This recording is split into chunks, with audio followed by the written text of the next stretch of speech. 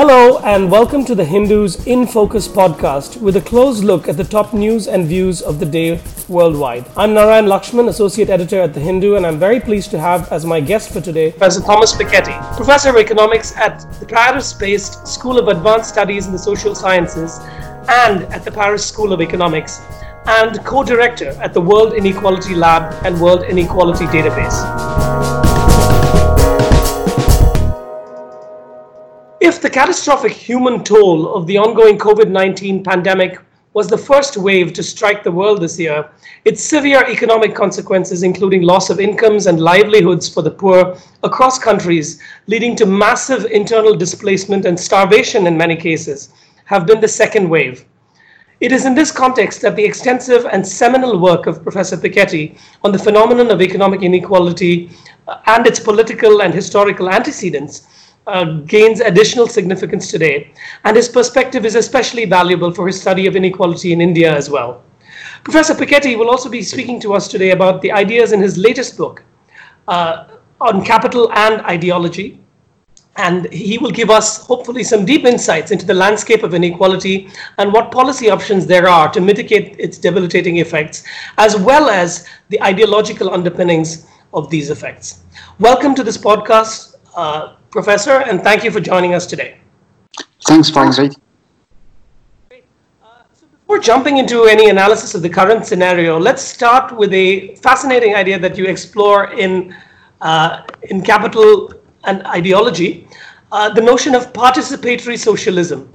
Could you talk a bit about what it is and how, if at all, you see it as an essential step to redress the ills of free market capitalism and globalization, which has now overtaken almost every nation on earth?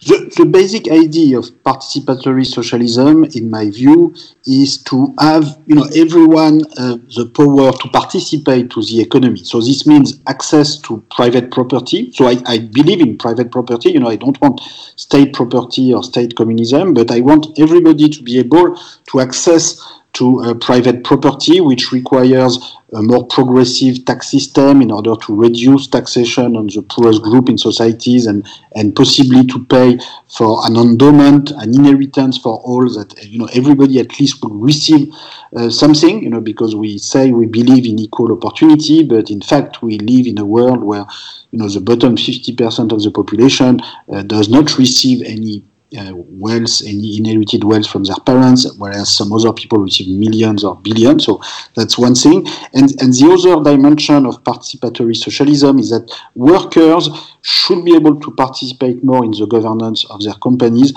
whether or not they have a share in the capital. And so just to take an example of something that has been done already for a long time in a number of countries, including, pretty successful countries like Sweden or Germany.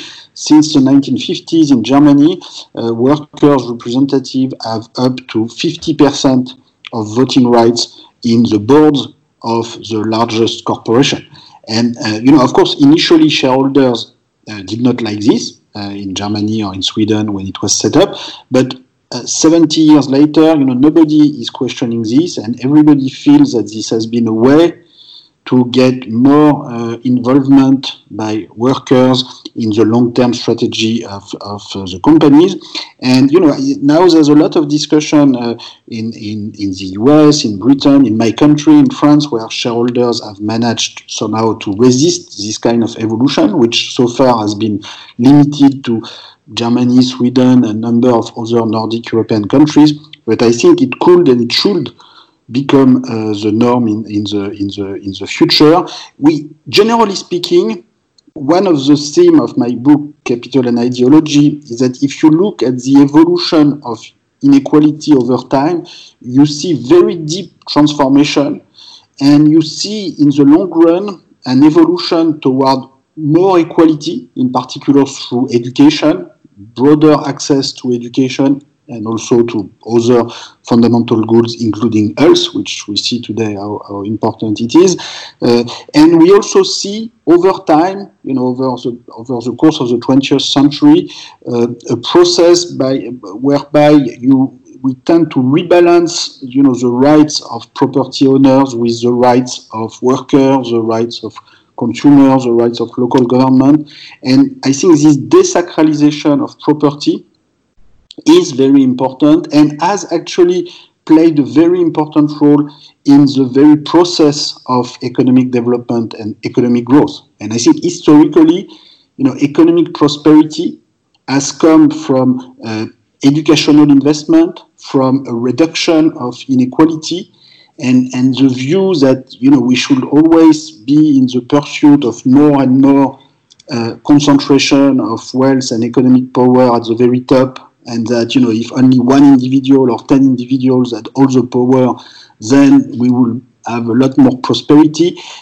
I think this view just does not stand scrutiny. If you look at different historical societies, and that's, my book is primarily a book of history. I provide a lot of historical evidence comparing various societies around the world, including India, China, Russia, Brazil, and of course Western Europe, North America, Japan, and comparing all these different periods and all these different societies.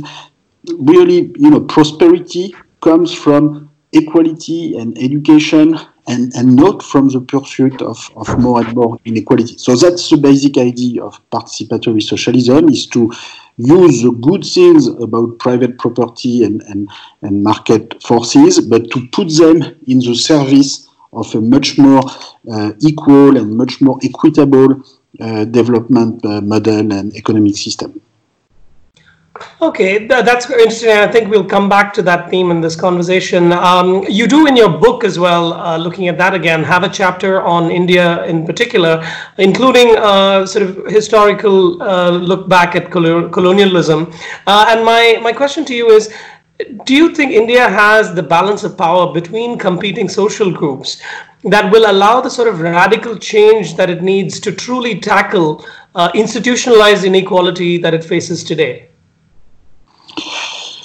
Well, first, as you know better than me, there are huge variations across India, and in some states of India, there's been a much bigger effort at making social investment and reducing inequality. If Kerala is in a different situation from Maharashtra or Punjab or West Bengal. So there's of course a lot of variation, but if we look at India in general, there's never been really a social revolution indeed in India. Well, there's been a strong independence movement, and there's been a strong attempt by post-independence government to try to confront a huge legacy in terms of inequality coming both from the ancient social system of India and also from the colonial time, which contributed to rigidify in many ways boundaries between social categories and caste, which, it's very difficult to say how the entire system would have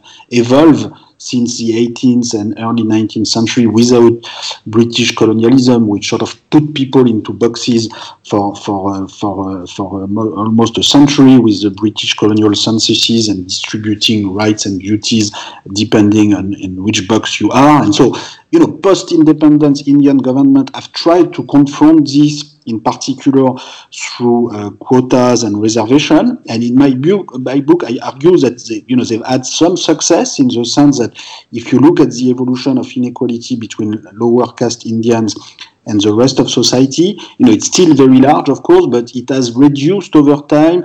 And it has reduced over time a little more than the gap, for instance, between African American and the rest of US society. So this doesn't mean that this is perfect, but before giving lessons to India, I think the rest of the world will be well advised also to look at inequality in the US, inequality in Western Europe, and I think post-independence Indian government have tried to confront a huge legacy of inequality.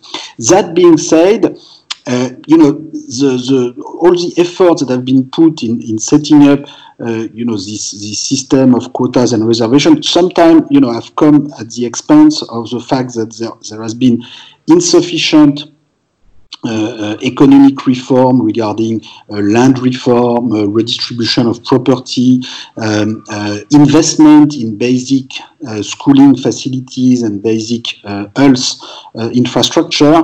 And, sometimes, to some extent, quotas and reservation, were used maybe, not implicitly or not explicitly, but maybe implicitly as an excuse sometimes for part of the Indian elite, not to put the resources and the tax revenue necessary in order to fund a broad-based health and education system. And when you compare with China, for instance, it's clear that one of the reasons for the higher economic growth and higher economic prosperity of China is that despite all the limitation of the Chinese political system, of course, there's been more resources invested in public infrastructure, in basic education and health facilities over the past 3 or 4 decades. And this is something that India has to come to terms with its problem of inequality, and as you said, this very often in history requires big mobilization, and in a society where you have a very large level of inequality coming from historical legacy, it's difficult to have this mobilization. But at the same time, you see lots of examples of countries where people thought they would never become more equal, and were very unequal countries, and I tell lots of stories like this in my book, showing that this can actually change fairly quickly. I tell the story of Sweden in my book, which many people today view as a very equal country, and sometimes some people assume it's due to their culture. The culture of Sweden will be prone to equality, and the culture of India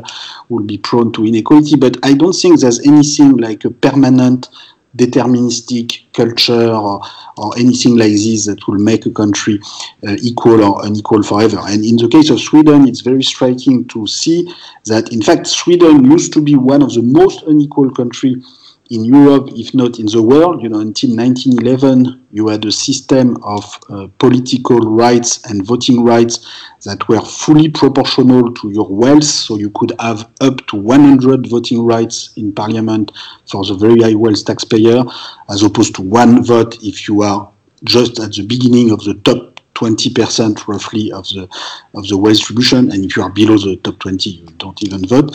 But within the top 20%, you had this graduated system of voting rights, and even in municipal election until 1911.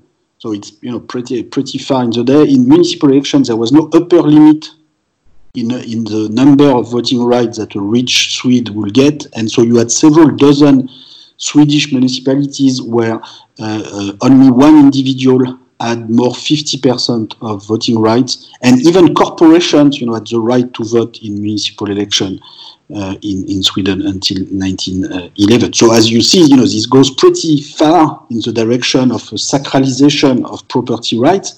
And if someone had told Swedes in 1910, you're going to become a very equal country, nobody could have believed it. And then what happened is that there was a big mobilization indeed from the trade union, from the workers, from the Social Democratic Party, which imposed universal suffrage in the 1920s, took power, won the election in 1932, remained in power for a large number of decades, basically until the 1980s, 1990s, and put in place a completely different system where actually they used the state capacity that was built in Sweden in the previous decade, but they used it for a completely different political objective. So, you had the state capacity of Sweden with a registration of income and wealth, and instead of distributing voting rights in proportion to these attributes, they designed a very progressive tax system in order to make you pay in relation to these attributes, and design system of public education, public health, like nobody had seen in history before. And I think, of course, every country has its own kind of mobilization and history, but in India, you also have lots of grassroots movements, including lower caste parties and, large number of socialist parties, other kind of parties, and, I think many different things can happen. History is full of surprise. And crises like this one are sometimes also opportunities, from which big change can happen. But in any case, the big lesson from my book and from the analysis of India, Sweden, or all other countries in the world is that there's no deterministic force that makes a country equal or unequal forever. Okay, that's really interesting. You had many ideas packed in there, and I would like to unpack a few of them. I have a background in political science myself, so I was interested to see that your idea, actually quite core to your book, of ideologies and how it is the deliberation and consultation over and discussion these ideas that things change, institutions themselves change, even a balance of power can change. And to me, that stood a little bit apart from other treatises. For example, Barrington Moore, who talked about the social origins of dictatorship and democracy, where you see the final sort of economic outcome as a function of redistributive conflict or distributive conflict rather over resource allocation. And yes, of course, property rights is part of that, although it's not static. Property rights themselves are seen as contested rights, and it is part of how resources get allocated. And that in turn stands upon the bedrock of the balance of political power, which varies enormously from state to state, from country to country. So do you see this more collaborative or deliberative approach as different entirely from one based on redistributive conflict, or do you see them as sort of both being two pillars that together determine how resource allocation happens over the long arc of history? Well, I think they are both, both logic are at work. You have a conflict between different interests, different groups. But I also want to stress, the dimension of learning, deliberation, intellectual dimension, ideological dimension, because I really want to stress first that the pure class conflict, the pure conflict of interest in itself does not determine a unique outcome in terms of institution, in terms of policy, in terms of legal system. And your class position, although it is very important, does not fully determine your view of the world about how the property system should be organized, how the tax system should be organized, how the educational system, how the system of frontier should be organized, what kind of relation should you have with other countries, what does it mean to be one country, another country, what's the community of reference to which you refer to, and that's this sort of international and transnational dimension of inequality regime is very important in my book. And so the pure sort of class conflict view of the world, sort of does not really allow for this rich set of ideologies, to play their full role. So in my conclusion of my book, I sort of talk about Marx and the history as a class conflict, and I conclude that we should view history more as a conflict of ideology and as a process also of learning about justice. So the difference. I'm not being naive, I fully agree that, a class conflict is very important, and violence in history, plays a very important role in all of this transition. But at the same time, I think emphasizing the ideological dimension and the intellectual dimension behind class conflict is very important, because the key difference is that, of course, with if you give a bigger role for ideas and intellectual transformation, it also means that democracy has a role to play. That indeed you have also a theory of elections and deliberation, and you should pay a lot of attention, of course, to how this is organized, how you fund the political parties, medias, everything is going to be important. But you need some exchange between groups, and I think it's very important. One of the big reason for the communist tragedy in the 20th century was, of course, this lack of attention to democracy, to say the least, but also the lack of attention for how the property system and the economic system at large will be organized, once you have abolished, whatever you don't like. And I think, given the magnitude of the catastrophe that happened after that, and which is still of huge importance today. I think one of the reasons for rising inequality since the 1980s, 1990s has been the fact that the collapse of communism has contributed to a sort of a general disillusion about the possibility of another economic system. So this also implies that today we need to be very careful, of course, if we want to think about a different economic system, which more and more people believe that we need in order to overcome global warming and to face challenges of rising inequality. But we have to be very careful about its foundation, its institutional underpinnings, and try to see how people and various social groups in histories can actually learn from experience. Because I think there is a process of learning over time. It's not just, anything can happen anytime. And the story I tell in my book is a story where there is a long-run trend where there's a reduction of inequalities, there's a rebalancing of rights and an opening of rights not only for property owners but also for other actors in society, workers, consumers, and that's and I think this process is could and should and I think probably will continue in the longer run. Okay, and just to wrap up quickly with my last question, do you think that what you spoke about, transitioning from one system to another, or shocks maybe like world wars or pandemics forcing change, and also the disappointment with the previous Bretton Woods globalization system and its institutions, do you think that change was already happening and the pandemic has just interrupted it in a sense?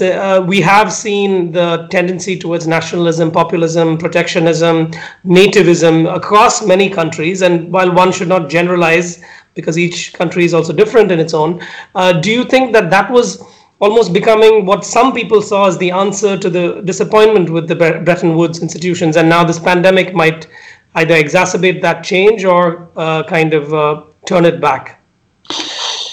Well, first of all, different things can happen. We what I look at in past historical episodes is really a multiplicity of trajectories. So you have turning points like today, but then different trajectories can be taken. And I think today we are at one of these turning points, and there is a risk that the pandemic reinforces pre-existing trend on nationalism and return to the frontier of the nation state, return to identity.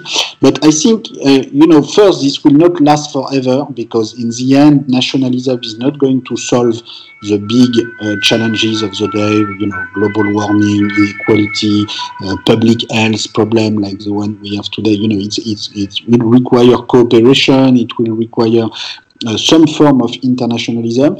And, even in the short run, I think, nationalism will not necessarily win the day if, something else is being promoted and is being proposed by other political actors. I think the problem is that in the past 3 or 4 decades, or even starting with the Bretton Woods system, as you said, but this has reinforced in the 1980s, 1990s with the rise of neoliberalism.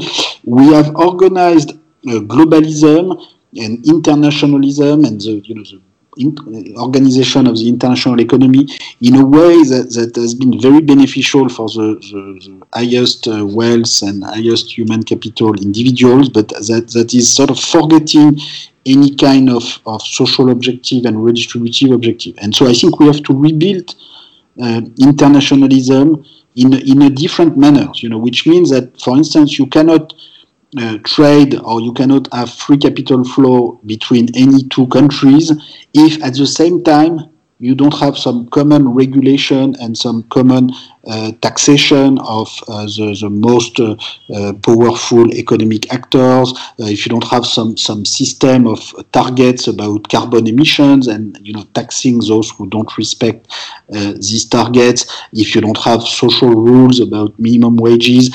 And the problem is that many people today are still very attached to the ideology of, zero tariff, zero tax on capital flow and flow of goods and services, which, I'm not saying we should tax them at 100%, of course, but zero is really very small, especially if you have no condition in terms of fiscal dumping, in terms of social objective, in terms of carbon emissions. So there's something really contradictory here, because when you have very long distance travel for certain commodities, at the very least, you should take into account the extra carbon emission coming from this travel, and I think we should, you should also take into account are the other countries and your other trading partners cooperating in terms of setting up an equitable tax system in order to tax the largest companies and multinational corporations. So if you take an example, if I as a country, I think we should tax corporate profits at 30%. And if my neighbor or any other country wants to tax corporate profits at 0%, okay, they can do that. But then, if they want to export goods and services to my country, what I can do is I could say, well, look, your companies have a tax deficit as compared to my companies, and they should pay this 30% corporate tax rate. So now, when you're going to export goods and services to me, I will charge the corresponding tax on your export. Now, it's very different from the standard kind of protectionism, because if your neighbor increases their corporate tax rate to, say, 30%, then this extra tax, the tariff will disappear entirely. So it's the purpose is not, protectionism as such, but rather to try to induce other countries to move in the directions that correspond to our general social objective and our general development model. And if we don't move in that kind of direction, then I think nationalism will win the day, because at least it proposed to break with the current system of globalization with no sort of regulation of any kind, and which people are not really convinced with anymore. So it all depends, again, on what's the complete set of alternatives that is being proposed to people. If we have business as usual neoliberalism versus nationalism, then nationalism will win the day. But if we have some new kind of internationalism based on more equality, a more equitable development model, and the kind of participatory socialism that I promote in my book, then I think the debate and the public discussion will be more complicated, and I don't think nationalism will prevail, at least in the longer run. Okay, Professor Piketty, thank you so much for your time. I appreciate it. We'll wrap up here. This is another episode of the In Focus podcast at The Hindu, looking at the coronavirus, but also at much more than that. Once again, my guest for today, Professor Thomas Piketty. Thank you so much for joining us. Thank you.